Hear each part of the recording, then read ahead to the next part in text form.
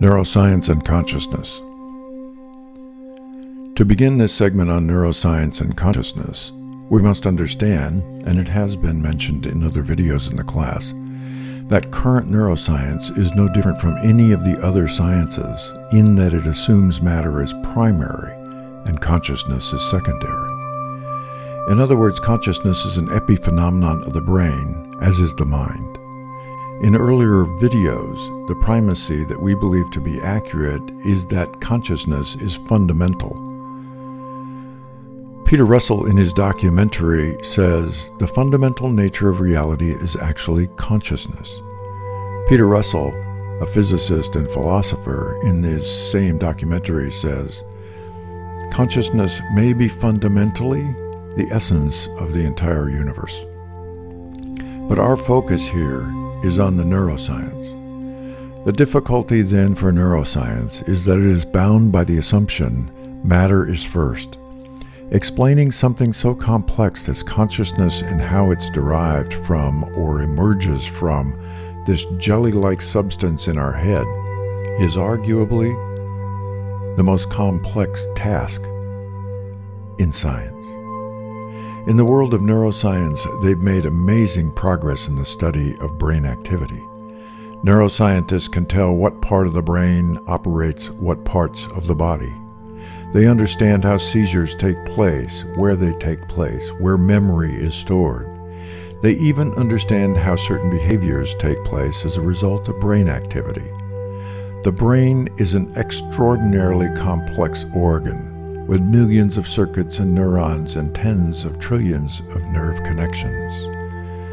But what no one has ever been able to figure out is how does the brain function, explain feeling? Or, more to the point, how can we explain experience in neurological terms? How does the electrochemical process of the brain give us the experience of physical touch or pain? You cannot look or measure someone's experience, only the physical manifestations of the experience. New, expensive, and more powerful equipment has helped the modern neuroscientist with these tasks.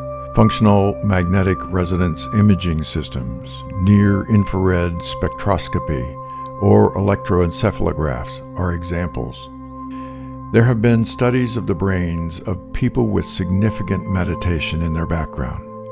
Non-meditators, compared to the meditators, have intense activity on the rational processing side of the brain, whereas the meditators' brains seem to have less activity in this area and more activity in the central area called the God spot. Ibn Alexander, who is a neuroscientist and medical doctor, is also the author of Proof of Heaven and other books, is also a leading proponent of consciousness first. Dr. Ibn Alexander suggests that consciousness is independent of the brain and that death is a transition phase into another realm. He says, researchers tested theories about the electromagnetic field of the human heart using machines that measure faint magnetic fields, such as those that are often used in MRIs and cardiologic tests. Remarkably, the heart's toroidal-shaped field is 60 times greater than that of the brain, and its magnetic field is 5,000 times greater than that of the brain. He goes on to say, the heart actually sends more information to the brain than the brain sends to the heart.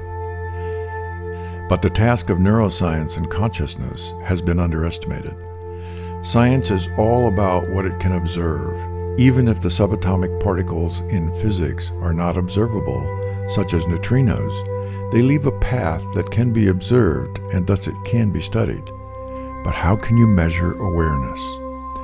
Researchers in a recent study showed that people in a coma who were told to play golf or to clean the house have demonstrated that the brain activity responsible for those behaviors continues to operate as if the person were actually performing the activity.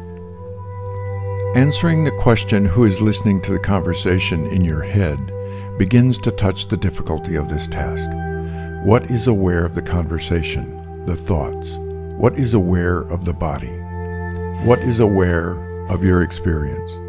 We know consciousness does exist because we can ask these questions and recognize this awareness is present. But science hasn't been able to explain consciousness from a neuroscience perspective because awareness is not measurable.